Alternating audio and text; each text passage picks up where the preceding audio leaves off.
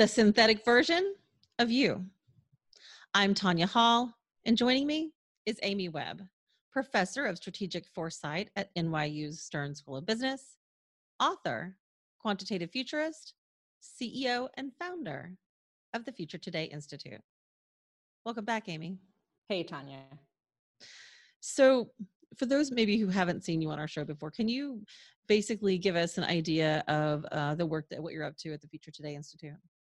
Sure. So a lot of people aren't familiar with the term futurist. A futurist is somebody who models next order outcomes using a broad spectrum of data, whether those are weak signals, strong signals, trends, patent information, and quantitative data from a bunch of other places, and so forth. And our job is, given what we know to be true today, to map and model what could be next. So we don't make predictions. Instead, we just try to reduce uncertainty in the future so that we can make better decisions in the present. You've identified a tech trend where you advise business leaders to study this trend and act now. Can you explain the synthetic version of you? Right. So this is kind of a kooky, interesting trend, but one that business leaders should absolutely be paying attention to. So I think people are sort of now familiar with the concept of a deep fake. So this is editing somebody's face, somebody's likeness, somebody's voice potentially into another scene, or manipulating them in some way to say or do something that they didn't do originally. And up until now, we've been able to do that using relatively easy to access technology. I mean, you don't need a render farm anymore to do this. You can use your phone. In fact, you could use Snap on your phone and using filters in real time render yourself to look a little different. So you can think of that as a sort of version 2.0. So version 1.0 would have been like read access, where you've got your photo or your image, and you can, through a lot of brute force, if you really know how, manipulate on Photoshop. But most people couldn't really do that effectively. Deep fakes are kind of like the edit access, where again, if you have some knowledge, you can swap in some way and edit existing people as they are. What I'm talking about is not read or write or read or edit access, it's write access. And that is a whole new thing because it's generative. So the idea here is having a big enough corpus of data, whether that's, a face, gesture, posture, your voice, or any combination of those elements, and then creating either a totally synthetic version of you or creating an amalgam using your characteristics combined with somebody else's. And you may say to yourself, beyond sort of the party trick use case, when and why would you use any of this? And the answer is pretty simple.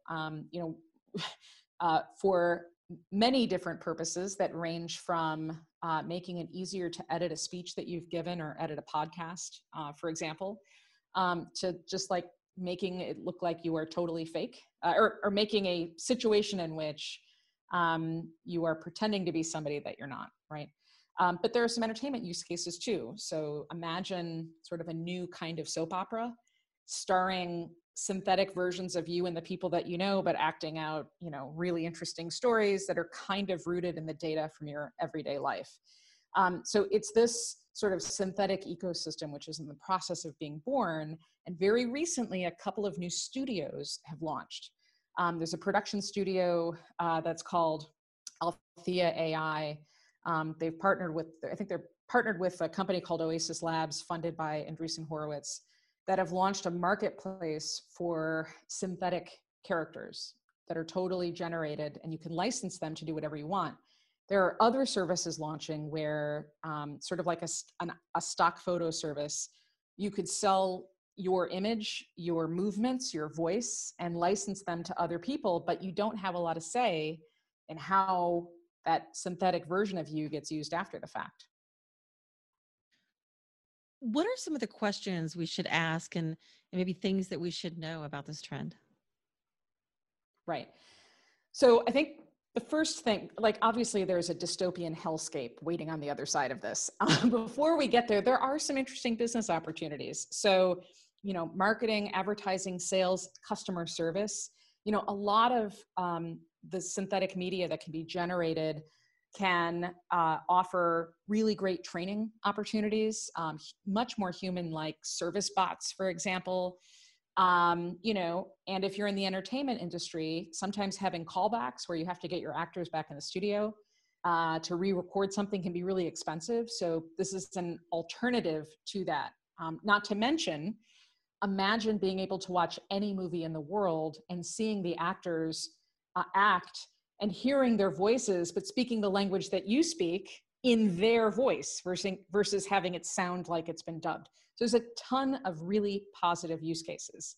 Now, that being said, there are a bunch of thorny questions that it would be wise for us to start asking now versus, later when the problems start. And questions like, who owns your face?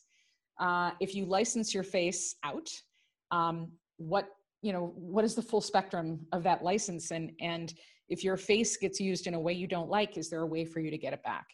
What happens if somebody creates a synthetic version of you with or without your permission and then uses it in a way that's potentially harmful? We already saw a CEO in the UK have his voice synthed. This has kind of made the news rounds by now. But an unsuspecting manager got a phone call from the person that they thought was the CEO of the company. And it was so convincing that the manager wired like the equivalent of around 240,000 US dollars to a bunch of hackers. So we have some serious, identification issues ahead of us. And let's not forget it's an election year. Synthetic media have already been deployed in India for its election cycle, and things did not go well.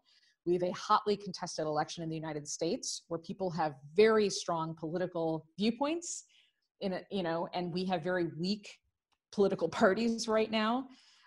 So the introduction of synthetic media on top of a misinformation crisis is going to be interesting this fall. And the implications are very serious. So what action do you recommend taking on this trend? Right. So just remember, synthetic media is not sort of a hypothetical way out in the distance. It exists now. So every single CIO and CSIO needs to have this on their radar. And you need to really think very carefully about how your organization can use synthetic media and to do some risk modeling in advance. It doesn't mean don't use it. It just means have a point of view now. And also have some type of contingency plan. If somebody synths one of the CXOs in your organization, what are you going to do?